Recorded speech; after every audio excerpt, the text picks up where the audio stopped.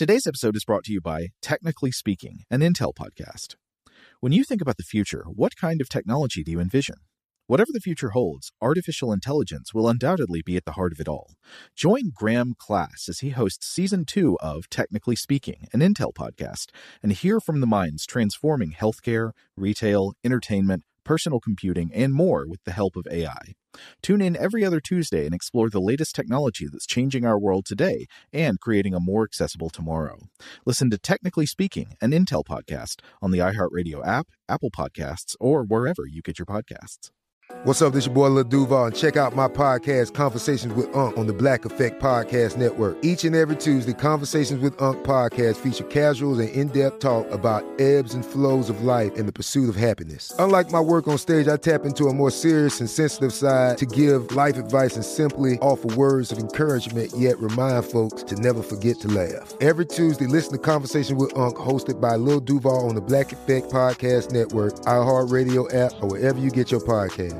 Presented by AT&T. Connecting changes everything.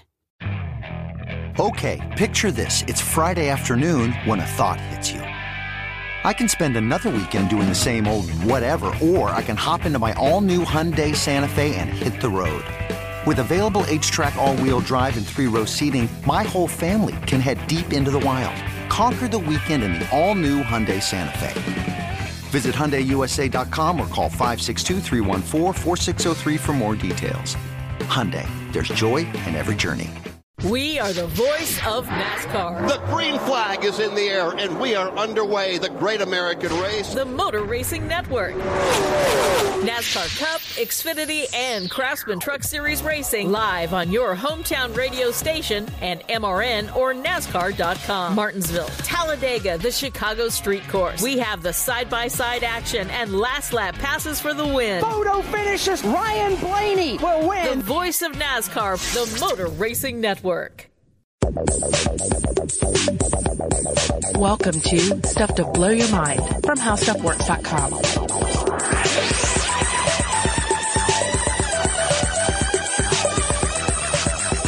Hey, welcome to Stuff to Blow Your Mind. My name is Robert Lamb. And I'm Christian Sager, and today we're going to talk about something that squicks a lot of people out. Slugs and snails. How, do they bother you?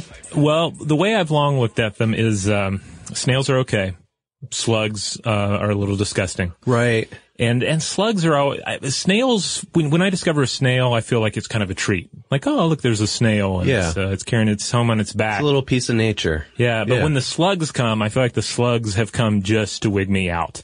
Like last Easter, well, the Easter before last, we did the thing where we hid the painted eggs in the backyard. Sure. We got my son out there to look for them, but the slugs had already found them, and the slugs were crawling on the eggs. Oh, wow. And so this year I had to hide them all up high to keep the slugs from coming out and engrossing me out. That's interesting. I wonder if a slug would try to eat an egg if it could. I guess it depends on the slug. Some of the ones we're going to talk about today could potentially, but I don't know that they would necessarily eat egg yolk.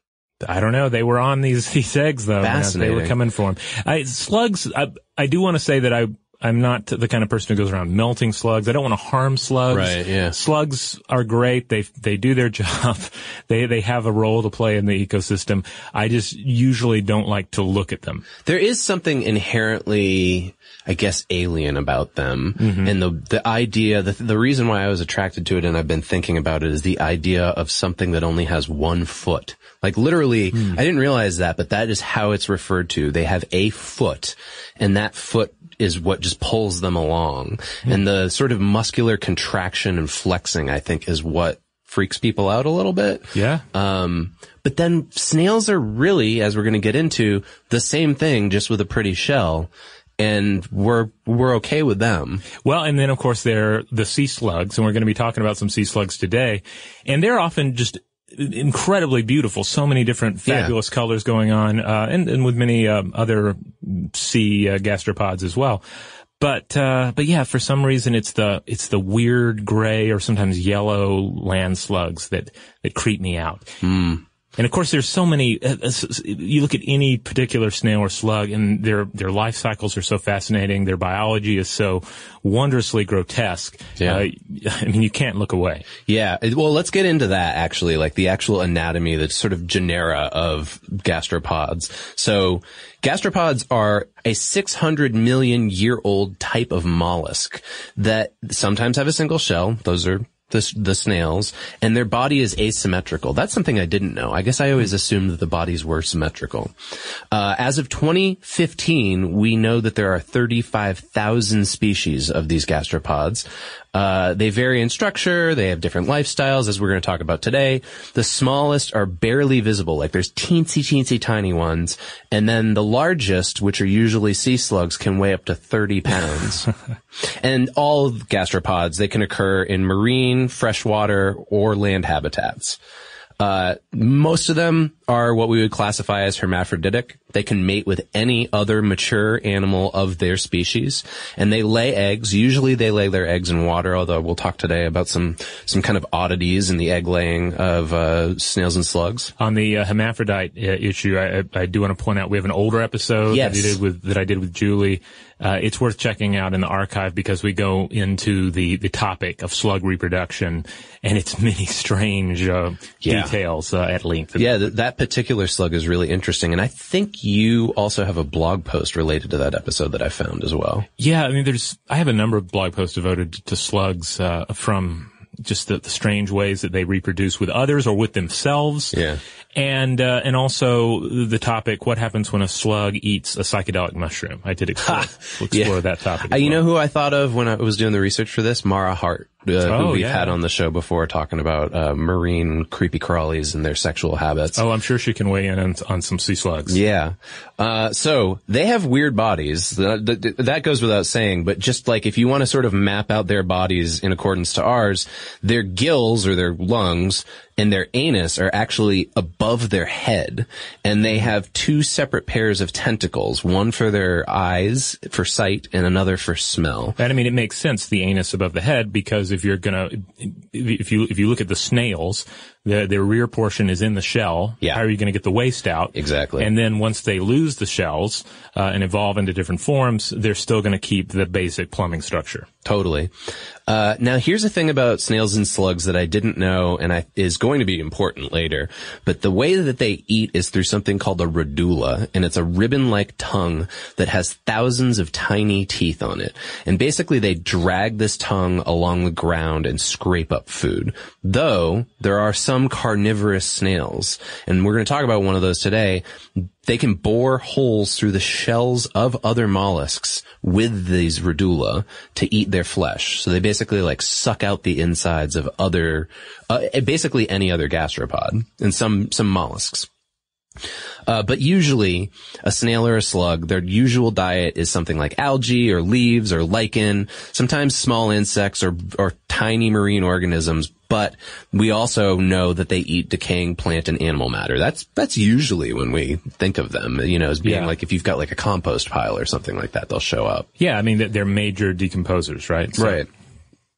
So they're important to the food chain, not just in the sense that they eat decaying matter for us, but they also serve as a source of food for fish and birds. Now, of course, another one of the reasons why people don't like them that much is they're all slimy. And for land snails, the slimy thing is important because it provides a slime track that helps with their movement. So the way to think about this is it's this wave-like muscular contraction of their one foot. So it's like a wave moves under their, imagine if you just had one foot, you would cut off one of your legs and you've just got the one foot and you don't hop on it, but the foot kind of undulates underneath you and propels you forward. And you're constantly spitting, I guess, on the ground to create a track that has less friction. That's kind of their game. Okay. But snails also have, as we know, outer shells, and these are both their homes and their protection.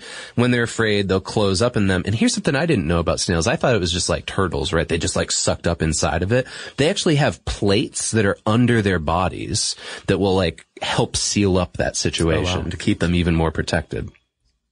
And there's all types. I mean, like, when you think about snails and slugs, like, you've got abalone marine snails that people eat. You've got the common garden snail, and then you've got those huge conches. Oh, yeah. Conches? Conches? Conchs. Yeah.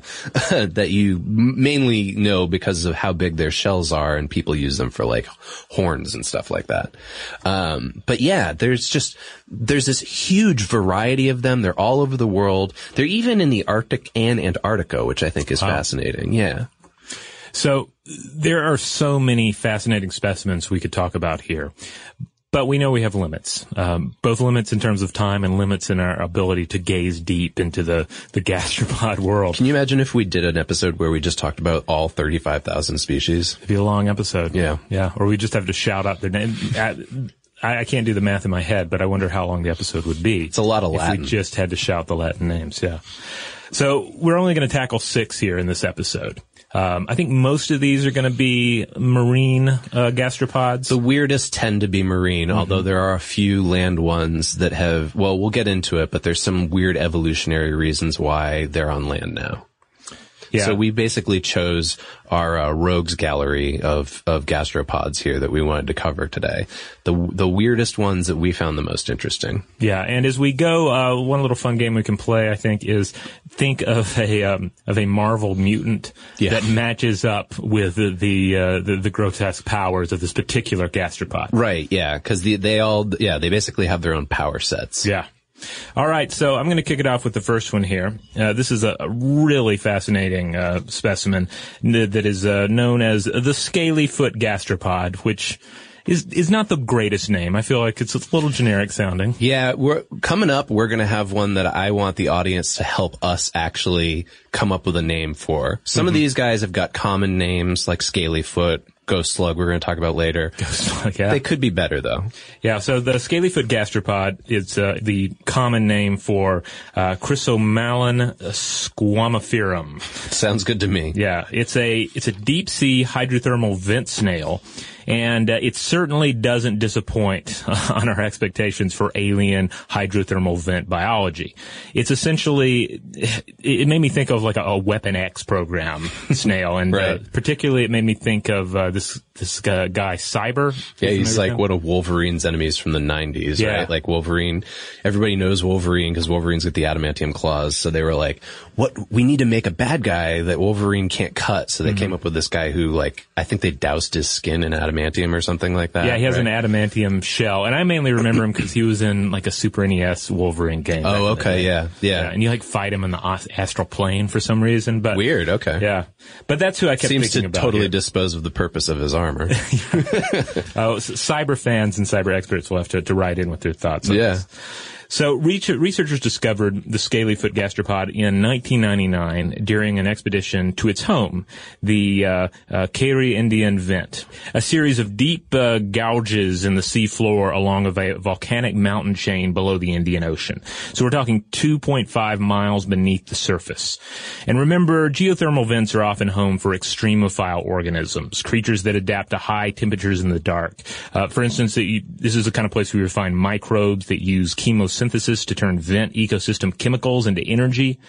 And here amid the black smokers or geothermal chimneys that boil up into the sea and boil the sea, this is where you'll find the scalyfoot gastropod, a place where there are high temperature fluctuations, high acidity, and there are predators you have to deal with too, crabs and other snails. So what is your average extremophile gastropod going to do to survive? Yeah, I mean, we've gone over this on the show before, but that part of the world is really the most alien we can get, like on the planet Earth. And the things that survive and evolve around those vents seem to give us some sort of indication of what we might expect on other worlds, right? Like, I think, was it Europa? It might have been, or something else. Like, people were speculating that Europa maybe has similar vents under the ice, and that there could be similar creatures surrounding their vents. Yeah, Joe and I referred to a few of the different moons where they have, Jovian or Saturn moons that have the possibilities for that kind of life. And indeed, astrobiologists, in trying to conceive what life would be like under there, if it existed, frequently turn to these examples. So, What's a scaly-foot gastropod do to protect itself? Well, like Cyber, it has some serious body armor. In fact, it has a trifold, basically a riddle of bodily protection. The outer layer is embedded with iron sulfite granules. The middle layer is a thick organic layer. And then the inner layer is calcified, essentially like a normal snail shell. So this is like the plate mail of the snail world. Like it's got 3 separate layers of dense material protecting it. And it's not just the shell. Like if you look at the scaly foot, like it's got these armored ridges coming out of its sides. Mm-hmm. Yeah, and each layer is interesting in and of itself, but the really fascinating thing is the way they work together. So I'm going to go through each layer here real quick. So the outer layer, we're essentially talking about iron sulfide nanoparticles. And the scaly-foot gastropod, or SFG, if you will, is the only organism we know of to really incorporate these into its shell here. It's able to acquire these particles from the water around the black smokers, which is rich with these particles. Oh, that's interesting. Yeah, so okay, it so takes it's taken these in from the environment to build it. Neat. Yeah, and this is also a very thin layer. It's the thinnest of these 3 layers, but it's the strongest. Now, when force is applied to the outside, such as, when a crab becomes a clon, the outer layer cracks.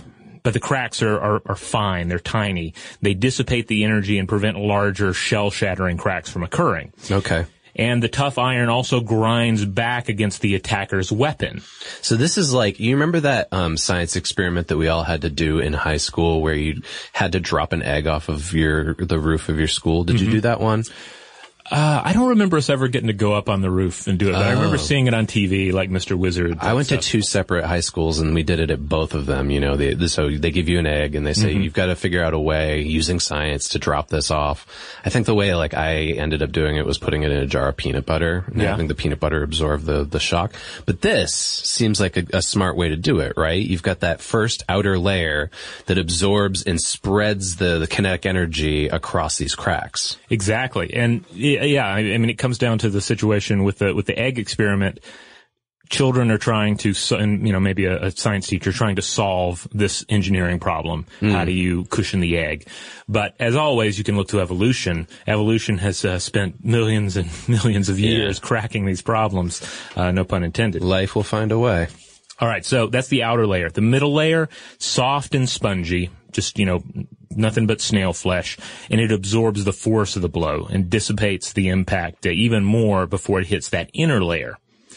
And again, that inner layer is just calcium carbonate, which is in keeping with most snail shells. But here's the thing. Remember how I mentioned that this environment is very acidic?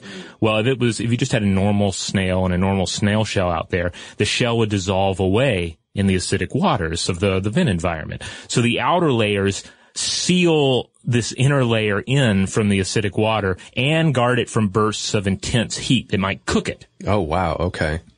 Yeah, that would be very convenient for the predators. There's just dead cooked snails floating around. Yes, self-cooking snails. Yeah.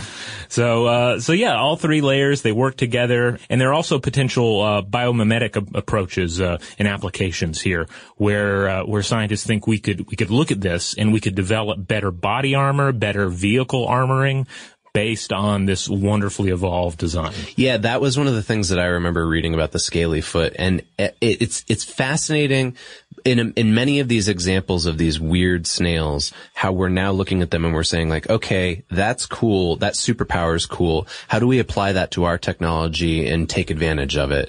But at the same time, they're usually in these environments that are under threat, and they could possibly go extinct. So there's this like weird situation where, I don't know about the scaly foot, but some of the other ones we're going to talk about later, where they're in areas where they're threatened, and we have to say, well, like, we've got to protect this area so that we have enough time with the actual animal and researching it so that we can then duplicate those efforts into our, Iron Man technology. I do hope that if they create a suit of power armor based on this, it is some sort of genetically engineered living mollusk, living gastropod that you just kind of slip into. That would be very cool. I'm thinking of, do you remember that, we're going to talk about this in the other episode this week too, the Great 10, that superhero team from China, the August General in Iron, he kind of has that thing going on. He's got the weird, like, mollusky shell kind of thing. Yeah. Yeah, I like it. Somebody needs to get started on this. Yeah, get started on the next big gastropod-based superhero. Well, from that one, we are going to jump to my pick first off, which is the Selenoclamus isbridia, which is notoriously difficult to say because it's an amalgamation of Welsh and Latin. And for short, though, people call this the ghost slug. Ooh. And the ghost slug is relatively new. So it has no eyes, it's completely white, and it lives underground where it feeds on earthworms. So remember what we were saying earlier, most of them aren't carnivorous, but this is a carnivorous one. It kills these earthworms with powerful blade-like teeth, and multiple places referred to this, said that when it eats them, it sucks them in like spaghetti. Oh. It won't even eat other plants like other slugs. It's exclusive to earthworms. I have seen videos of this slug in action. It's richly disturbing, and I think it's probably what inspired that sequence in Peter Jackson's King Kong where Andy Serkis gets his head eaten by a giant slug. Oh, yeah. I forgot all about that. I can't because it traumatized me. And Andy Serkis got to keep acting, though. Wasn't he just like King Kong himself, too? Well, yes, but just it wasn't actual Andy Serkis. But I forget most things about that movie except that scene where Andy Serkis is eaten by a giant, disgusting slug creature. Have you seen the new Kong movie? No, I haven't. Oh, I think you'll dig it. There's some cool monster scenes in it. It is a great, like big, dumb, fun popcorn monster movie. I mean, I was surprised at how gory it was and the crazy creatures they came up with on Skull Island. I'll have to check it out. But there were no ghost slugs. So the ghost slug, it has this anatomy that is slightly different in that the breathing hole for the ghost slug is actually in its tail. And get this, it can retract its head inside out. And the reason why is that this ability helps them extend into earthworm burrows. So the way that you tell a ghost slug apart from other white slugs is that it has a disc-shaped mantle on the rear of its body. Usually other slugs have the mantle sort of over what we would refer to as the shoulders of the slug. And get this, the tentacles that I referred to earlier, we all know those little snail slug tentacles that we think of. These ones don't have any eye spots, so that's the other way to tell them apart. There's no little, dark holes where they were technically see-through. It possibly indicates that this is an animal that evolved inside a cave system before it got to where it is today.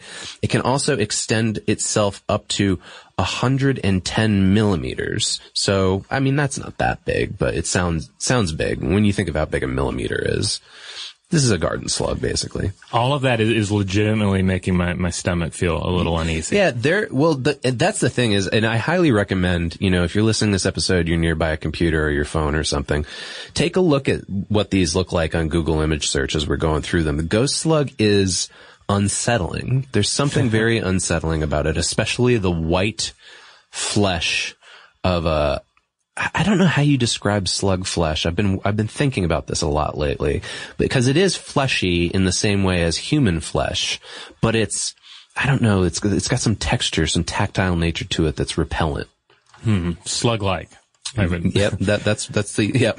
Oh, and by the way, if anyone out there does want to see pictures of these creatures, I'll try to have an image of each one on the landing page for this episode at StuffToBlowYourMind.com. Awesome. Okay. So, the ghost slug was actually first noticed in 2007 in Cardiff, Wales. So that makes me think that it couldn't have been an inspiration for that Kong movie, because didn't that come out in 2005? I guess so. Okay. Yeah. But there's other white slugs. Anyways, so they found it in Cardiff. It was named by experts at the National Museum there, and they basically figured out okay, this thing lives in meter deep soil. The name, remember I said it has this combination Welsh name, isbridia. I know I'm butchering that, but I'm sorry guys, I'm not Welsh. Sounds like a dark slug god is what it sounds like. It has a really cool origin for its name. So that is the Welsh word for ghost. Isbrid, and because of it being a spooky nocturnal hunter, that's why they named it that way. The Selenoclamus name uses the Greek words for cloak and Selene, the goddess of the moon. So the technical name for this thing is, ready for it? The moon-cloaked Ghost Slug. Oh man, that is good. That's like classic D&D Monster Manual territory. So they think it was introduced to Britain actually through potted plants, which means it's alien to the region. It belongs to a subspecies that's called Triogonoclamididae. Let's hope I got that right. And this is specifically found in Turkey and Georgia, but not Wales. So, in 2012, there was actually a research paper that was published. They narrowed down its origin to the Crimea, area. And a lot of what we've learned about the ghost slug since then has been through citizen science. This is kind of cool. So people have been networking with British experts through social media, taking pictures and sending them over to teams that are working on, gathering up taxonomy information about the ghost slug. Over 300 people have sent in responses. Most of them have been misidentifications, but they've now narrowed down 25 populations of ghost slugs in Wales. Most of them live in gardens. They're fine around human beings, but hey, if you're an earthworm, watch out. Oh, it just makes me want to protect the earthworms from. Yeah, because it's spaghetti time if you're an earthworm. Oh. You want to take a break? Let's do it. Let's take a quick break to collect ourselves after all of that. And when we come back, we will explore the world of the geographer cone. Shout out to Astepro for sponsoring this episode and providing us with free samples. Rob, as the local host with allergies here, they sent you some of their nasal spray to treat your allergies. What was your experience like? Yeah, that's right. I always wrestle with the pollen a bit when it rolls in during the spring, so they sent me the little nasal spray. I tried out the product, and yeah, it sure did help me get on top of my symptoms for the day. And it's so fast-acting, it was already kicking in before I left the house. Astepro is a first-of-its-kind nasal allergy spray. It's the fastest 24-hour over-the-counter allergy spray.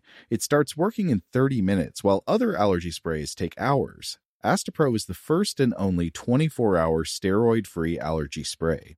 Astepro delivers full prescription-strength indoor and outdoor allergy relief from nasal congestion, runny and itchy nose, and sneezing. Get fast-acting nasal allergy symptom relief with Astepro. Go to asteproallergy.com for a discount so you can get Astepro and go today.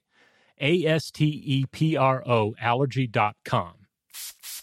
Astepro and go. Use as directed for relief of nasal congestion, runny nose, sneezing, and itchy nose due to allergies. Today's episode is brought to you by eBay. eBay Motors is here for the ride. Remember when you first saw the potential?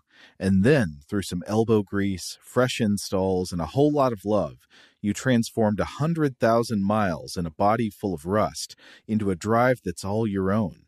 Look to your left. Look to your right. It's official. No one's got a ride like this.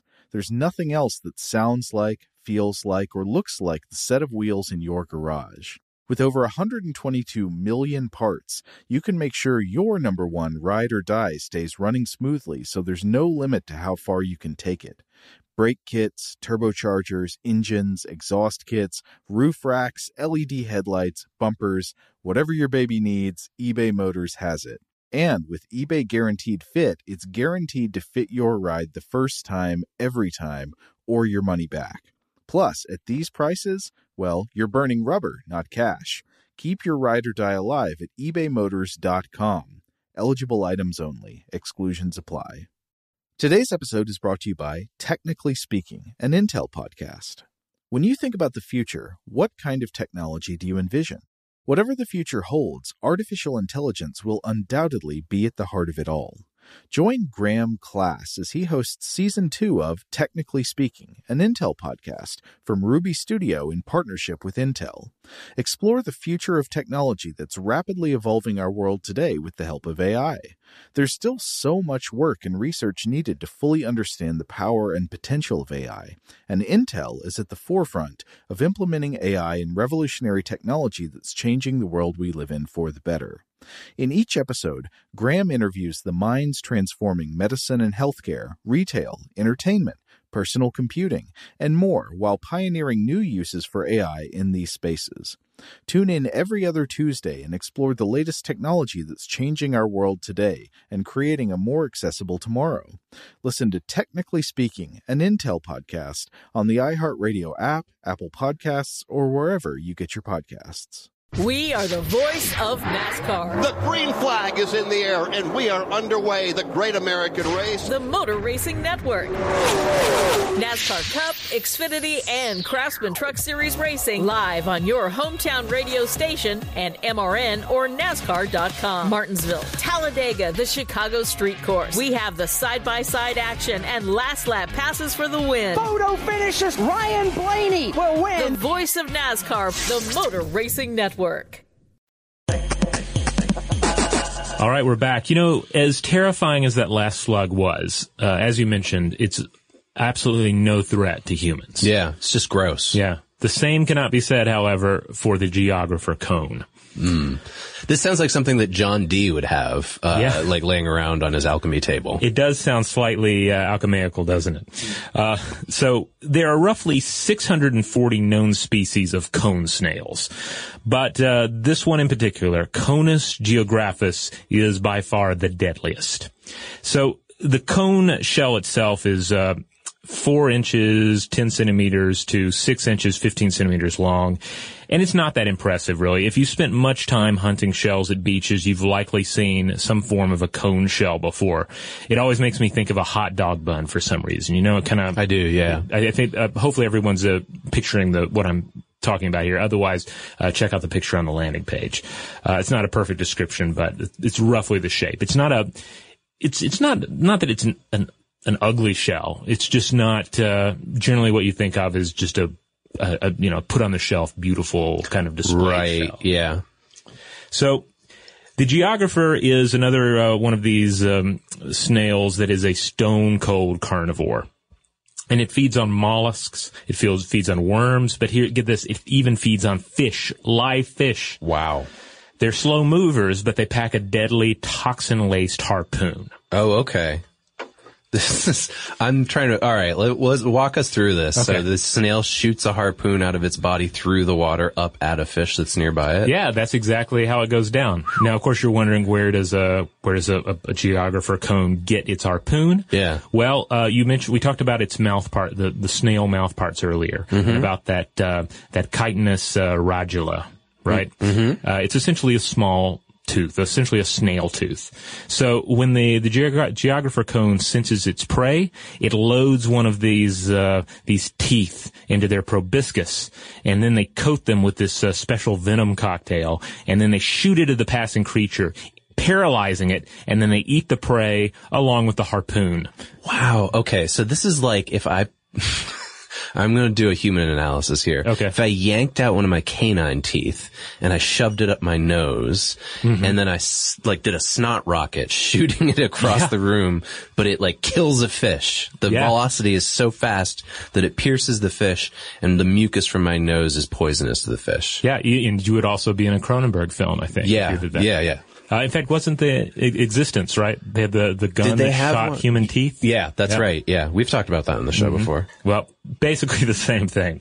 Very Cronenberg-y creature, this Geographer cone. Now, the venom in question is quite remarkable as well. It's a poisonous mixture of 100 different toxins. And if you look at all the cone snail species out there, scientists say there are probably 50,000 different toxins among all of them. So this cocktail makes for a potent neurotoxin, dangerous enough to take out any natural prey animal that the cone would be encountering, but it can also take out a human. According to BBC, there are around 30 known human deaths from Geographer cones, and a person has about a 30% chance of surviving if you get stung by one. Wow. So I'm thinking of the tetrodotoxin that we've talked about before that is used in Haitian rituals to the whole zombie thing that we talked about in the Serpent and the Rainbow episode. Yeah. It's probably similar to that, although that tetrodotoxin comes from a pufferfish, I think. Yeah. Wow. Yeah, it's certainly the comparable situation there. But for the most part, you don't have to worry about this creature unless you're hanging out in the Red Sea, the Indian Ocean, various Indo-Pacific reefs, the Australian coast. And, if I were to stick with go back to the Marvel theme, I guess this creature would kind of be Marrow. Isn't that the one that shoots bones out of her body? Yeah, Marrow, her power was that, like, she could grow any of her bones out and just pull bones right out of her body and use them as various weapons. Like that's kind of what's swords, happening harpoons. Here, Yeah. Well, how about the ghost snail? We forgot to pick somebody for that. The ghost snail is tough, but I guess the closest one I could think of from sort of X-Men is, do you remember Caliban? Oh. He was actually in the more recent Logan movie, played by Stephen Merchant. The Morlock leader, right? Yeah, he's not the leader, but yeah, he's like an albino, who is able to detect other mutants, I think like through pheromones or something like that. And the ghost slug mainly uses chemoreceptors to find these earthworms and chew them up. So yeah. All right. So we've got some real obscure X-Men characters here so far. Cyber, Caliban, and Marrow. All right. What's up next? Another difficult to pronounce name. And this, stuff to blow your mind, listeners, this is your opportunity. We can contribute together, come together. Let's come up with a good name for this weird thing I'm about to present to you because it does not have a common name. Its name right now is Opisthostoma verum iculum. And the word verum iculum literally means wormy. So that's not a whole, that's not very descriptive. We can do better than that. So help us out here, guys, because this thing is crazy. When we think of a snail shell, we're usually picturing something that spirals and coils in a logarithmic manner around a single axis. But shells are part of a snail's interface and how they survive. Some marine vermitids can deviate away from this, and they have been known to have up to 2 or 3 different axes that the snail shell spins around, okay? And while most shells spin in a right-handed manner, there's also something that's referred to as sinestroid spirals. Oh, wow. It's trying to go DC on us. Then, it does sound like that, right? Yeah. And they're left-handed. And usually shell whorls, that's an official term, WHORLS, whorls, do not reattach to their preceding whorls. You're kind of channeling The Room there. Yeah, a little bit, yeah. So this gastropod that we're talking about here, though, is super atypical and it's real puzzling. It actually has 4 discernible coiling axes, and its whorls reattach to themselves. One scientist described this as biological madness. It's really hard to study because it's only a few millimeters high, and every time they've been collected, they just die. So we don't know a whole lot about how they live. This thing, based on our Giger episode we were talking about, I think this thing would give H.R. Giger and Junji Ito nightmares. It looks something straight out of one of Giger's paintings. It's like this weird bioorganic plumbing pipe or rocket engine kind of thing, and it spins around and swirls in different formations. Now, scientists have been trying to figure out why this is, and they've ruled out hybridization as a possibility because they examined multiple subjects and they found similar strict developmental genetic control between all of the subjects they've looked at. The shells evolved for a variety of reasons, mainly for either, and this is just general snail shells, not this particular one. They can evolve for coping with predation, for feeding, to make movement easier, and even for sexual selection. So I suppose that one snail look at another snail's shell and say that's kind of hot. I'm interested. Let's move on. But why this snail's shell uncoils is totally unclear. It might even hinder its movement and leave the shell even more vulnerable to structural damage. So this is like the opposite of the scalyfoot gastropod. It's developed this snail shell that we don't know what its purpose serves. It actually makes it slower and weaker, but it looks really weird. They are found in Malaysia, and unlike any of the other multi-access snails, this one's a land dweller. There's some concern that the escalation of limestone quarrying in this area in Malaysia may actually cause its extinction. So this is related to what I was talking about earlier. Or that there may be new undiscovered species that they could be studying. The area was formed by erosion from an ancient marine sediment. So the idea here, they think that what happened was that this snail originally evolved to help with flotation in a marine environment. And then the sediment eroded away, the water went away, they were left in the ground, and now we've got these bizarre 4-axis snails that are really just, I mean, they're not evolved to cope with their environment. I can't, like I said, they've never captured a living one. So I'm trying to imagine like how it even moves through the ground, because it's got this, basically looks like a pretzel, this bizarre snail piping thing that's on it. Well, the Junji Ito comparison seems rather apt, because a lot of the horrors that he creates, you just look at it and it's not like so many monsters and creations where you're like, oh, I can see how that thing moves and exists, and it's basically a real world predator that's been transformed. Like, his stuff looks like it should not be and just doesn't jive with reality. Totally. And he's got that whole book about spirals, Uzumaki. Oh, yeah. And it's like the horror of the book is that like people keep seeing spirals in varying parts of nature, sometimes in people's hair, sometimes in, I can't even remember. There might be one that's a snail shell, but these things basically drive people into madness. Now, if they saw one of these in Junji Ito's stories, they'd be done with. Well, maybe it should be the Junji snail. Ooh, or the Ito snail. Yeah, I like that. Or the Uzumaki snail. Yeah. Okay. Now, if it were a Marvel mutant, who would it be? This is tough. The first one that comes to mind for me, do you remember this guy? He was in the Generation X team in the 90s. His name was Skin, and his power was that his skin was bigger than the rest of his body. Oh. Like, it was too big for the frame of his body, so he could like stretch his skin out really far. And it wasn't like Mr. Fantastic where he was like elastic. The rest of his body was normal, but it was just like his skin was really long. So he could like wrap his skin up around himself into weird configurations and like. Oh wow. So he's like, I am elbow flesh man. Yeah, basically. Like he just had like hanging flesh all over his body. Yeah. Oh man. Yeah, I think he's the best I've got. I don't know. There's gotta be some weird mutant out there that's got like a weird twisty shell, but I can't think of him. All right, well, let's take one more break, and then when we come back, we'll explore 2 more amazing specimens from the gastropod world. Today's episode is brought to you by eBay. eBay Motors is here for the ride. Remember when you first saw the potential? And then, through some elbow grease, fresh installs, and a whole lot of love, you transformed 100,000 miles and a body full of rust into a drive that's all your own. Look to your left. Look to your right. It's official. No one's got a ride like this. There's nothing else that sounds like, feels like, or looks like the set of wheels in your garage. With over 122 million parts, you can make sure your number one ride or die stays running smoothly, so there's no limit to how far you can take it. Brake kits, turbochargers, engines, exhaust kits, roof racks, LED headlights, bumpers, whatever your baby needs, eBay Motors has it. And with eBay Guaranteed Fit, it's guaranteed to fit your ride the first time, every time, or your money back. Plus, at these prices, well, you're burning rubber, not cash. Keep your ride or die alive at ebaymotors.com. Eligible items only. Exclusions apply. Today's episode is brought to you by Technically Speaking, an Intel podcast. When you think about the future, what kind of technology do you envision?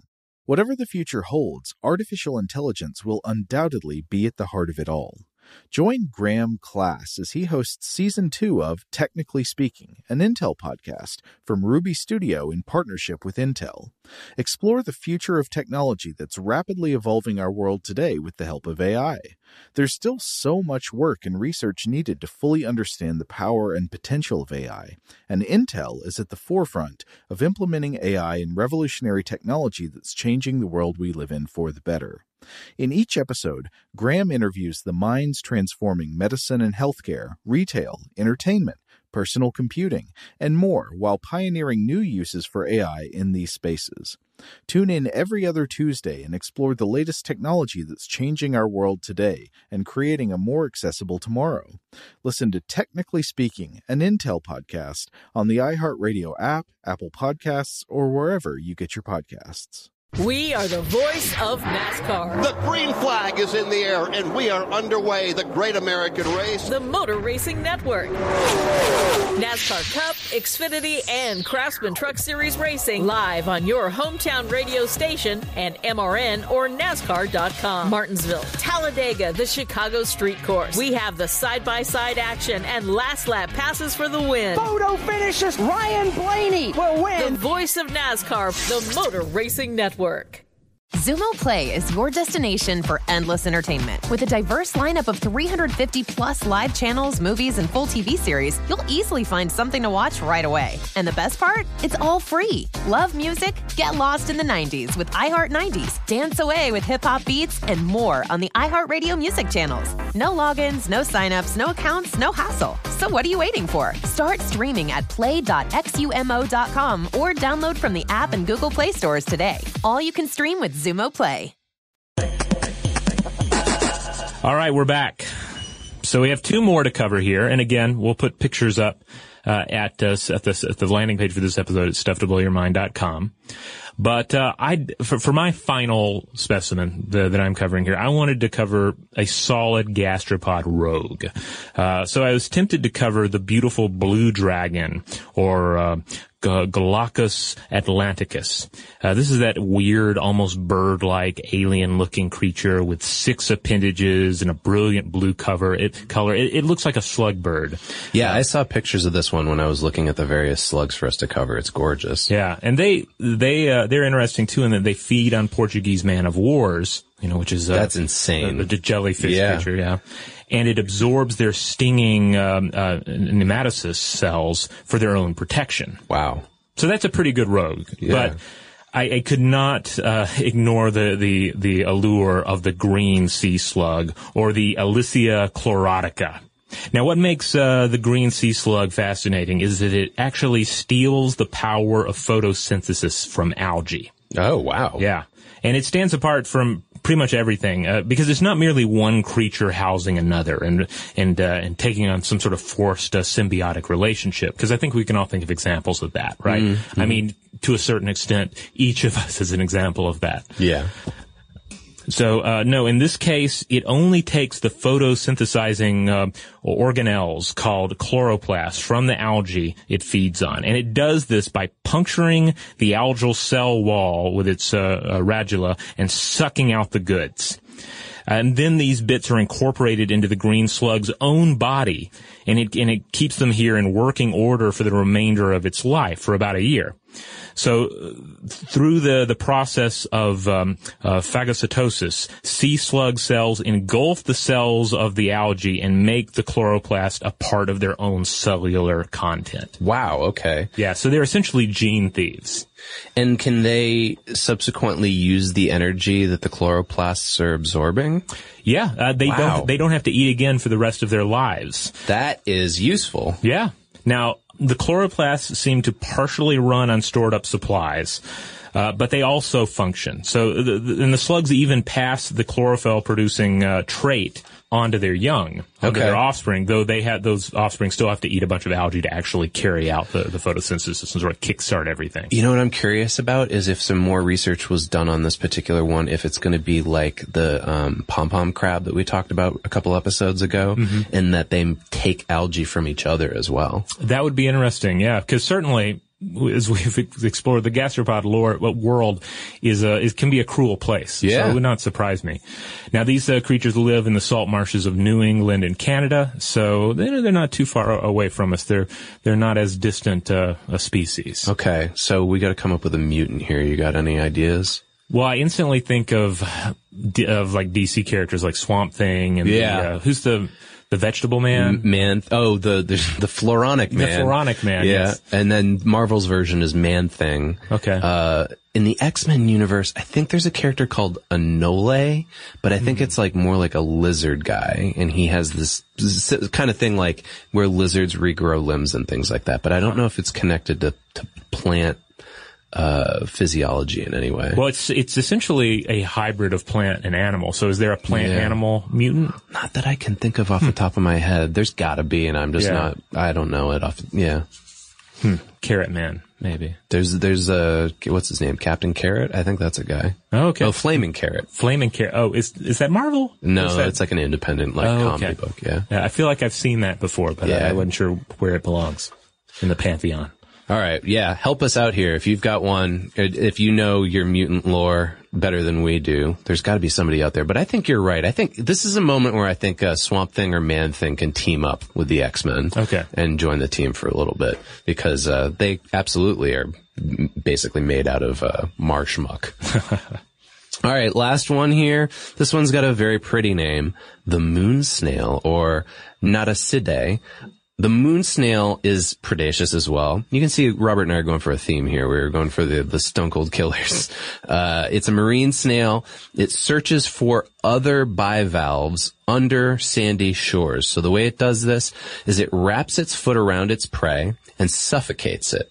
But if this fails, it then uses a gland to secrete acid and enzymes that soften up the shell. So it goes for any other mollusk. It will even go for other moon snails. It basically wraps itself around them. If it can't suffocate them, then what it does is it excretes these acids, bores a hole through the shell using its radula. It drills into the victims and then it eats them from within. It's an I drink your milkshake kind of thing. So it literally puts the hole in and then it just sucks everything out of the inside of the snail shell. Oh my goodness. And this leaves behind these nice little beveled holes. So if you ever find a shell on the beach and it has this perfect little drilled hole in it, that might be why. Because it was killed by one of these moon snails. Yeah, my son loves to find those because you can instantly make a necklace out of them. And I imagine other people have done that as well. I think that's part of what the moon snail economy works on is necklace making. It's actually thought that the way that they find their victims is through chemoreception, although my understanding is most snails and slugs and other gastropods, they're all using chemoreception through the scent tentacles. Okay. This is where it gets gross. Let's take something as an example that we all know. A clam. Okay? It can eat an entire clam over the period of a day. And it'll keep going. If you put a bunch of clams in front of it, it will eat 1 5-centimeter clam every 4 days. So it just keeps chugging these things down. And it's important because it has this other bizarre ability where it can inflate its body to several times the size of its shell. The way that it does this is it has tissues that are like hollow sinuses and it draws seawater up into them. And that makes it up to 13 centimeters long. So it's that's how it helps it make it so much bigger so it can do the suffocating thing. Normally they're only 2 centimeters long. So this thing is swelling up to this massive size so that it can wrap itself around its victims. Now, for movement, it uses the front part of the foot like a plow. So it's it's sort of like I think of it as like a cow catcher.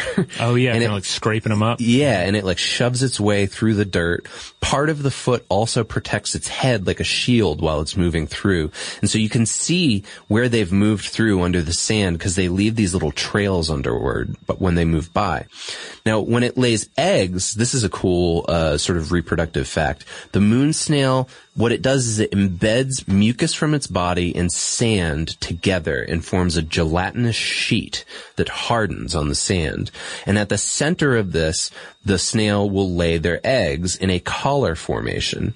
Each collar, it's like this little sheet of gelatinous sand, contains thousands of eggs, and as they hatch, they disintegrate. So in a lot of the articles I read about this, they said, look, if you find one of these things and it's on the ground, you can see it, you can touch it, that means there's still thousands of eggs in it.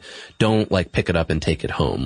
Wait and let it dissolve and the eggs will hatch and move on their way. But if you see a moon snail shell on the surface, it's probably not a moon snail. It's probably a hermit crab. So that's another factoid because they're usually drilling around underground. Mostly they're found around the tropics, but these ones are also residents of the waters beyond both the Arctic and Antarctic circles. They move out into deeper waters during the winter. So they're really fascinating. I mean, it sounds like they're brutal serial killers of the gastropod world, but they live everywhere.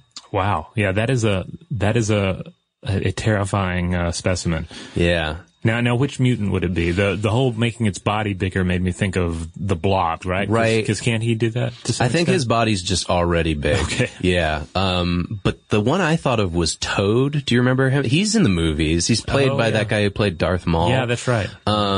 Because Toad has like the super long tongue, and then like some versions of him can spit acid. Mm-hmm. So I envision that like similar to the moon snail, he spits on like a shell, and then he just shoves his tongue down there and sucks things out from the inside. So maybe like if he wanted to eat Colossus, he wraps himself around Colossus and he spits on Colossus's back.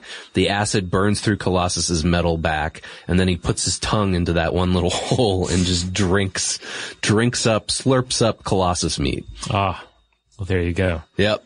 So gastropods, fun. We've got a gross little team here. Yeah, and I mean the great thing about this is there's so many out there. So if everyone out there is just really enamored by gastropods today, we can totally get together another team. Yeah. Well, and you and I were talking about this beforehand, but there is of course an X-Men character that is pretty much reviled by everybody, whose name is simply Maggot.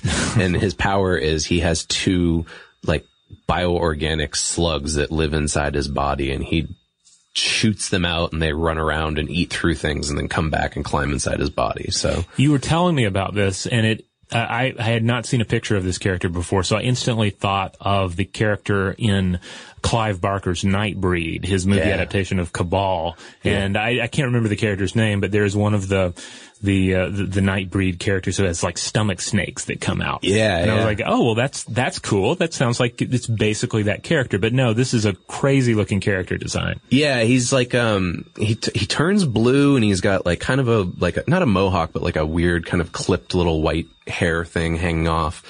And yeah, he was not popular. I don't think he lasted very long. I think it was around the like late 90s that Maggot showed up.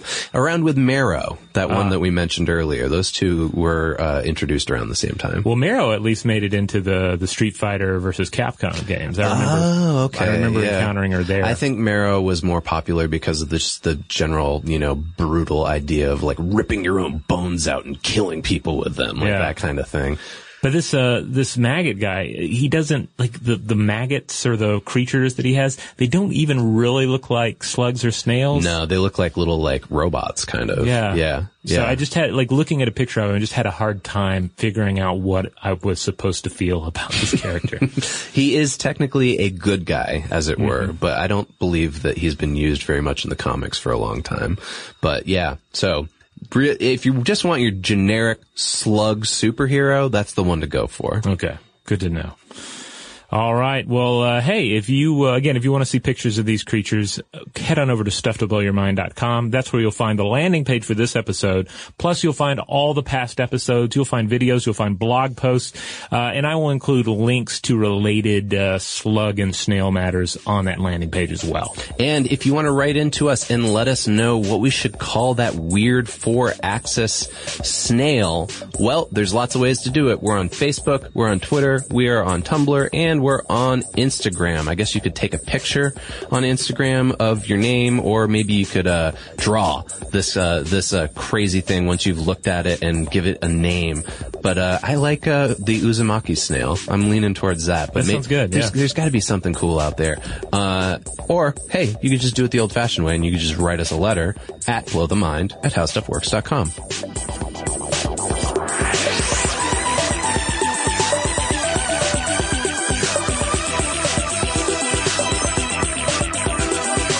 For more on this and thousands of other topics, visit HowStuffWorks.com.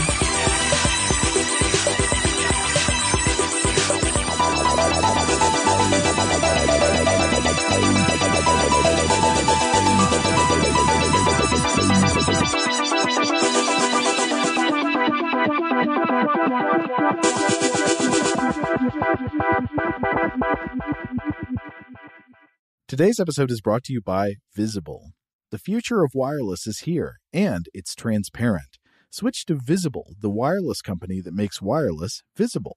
Get a one-line plan with unlimited 5G data powered by Verizon, just $25 a month, every month, taxes and fees included. No hidden fees, no surprises, no, really. What are you waiting for? Get with the times and switch to Visible at Visible.com. Monthly rate on the Visible plan for data management practices and additional terms, visit Visible.com.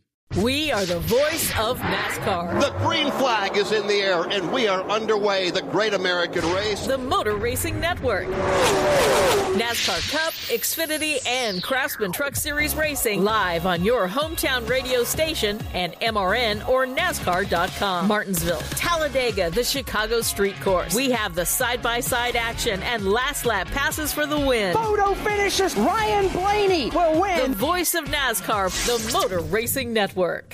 Xumo Play is your destination for endless entertainment. With a diverse lineup of 350 plus live channels, movies, and full TV series, you'll easily find something to watch right away. And the best part? It's all free. Love music? Get lost in the 90s with iHeart 90s, dance away with hip-hop beats, and more on the iHeartRadio music channels. No logins, no signups, no accounts, no hassle. So what are you waiting for? Start streaming at play.xumo.com or download from the app and Google Play stores today. All you can stream with Xumo Play.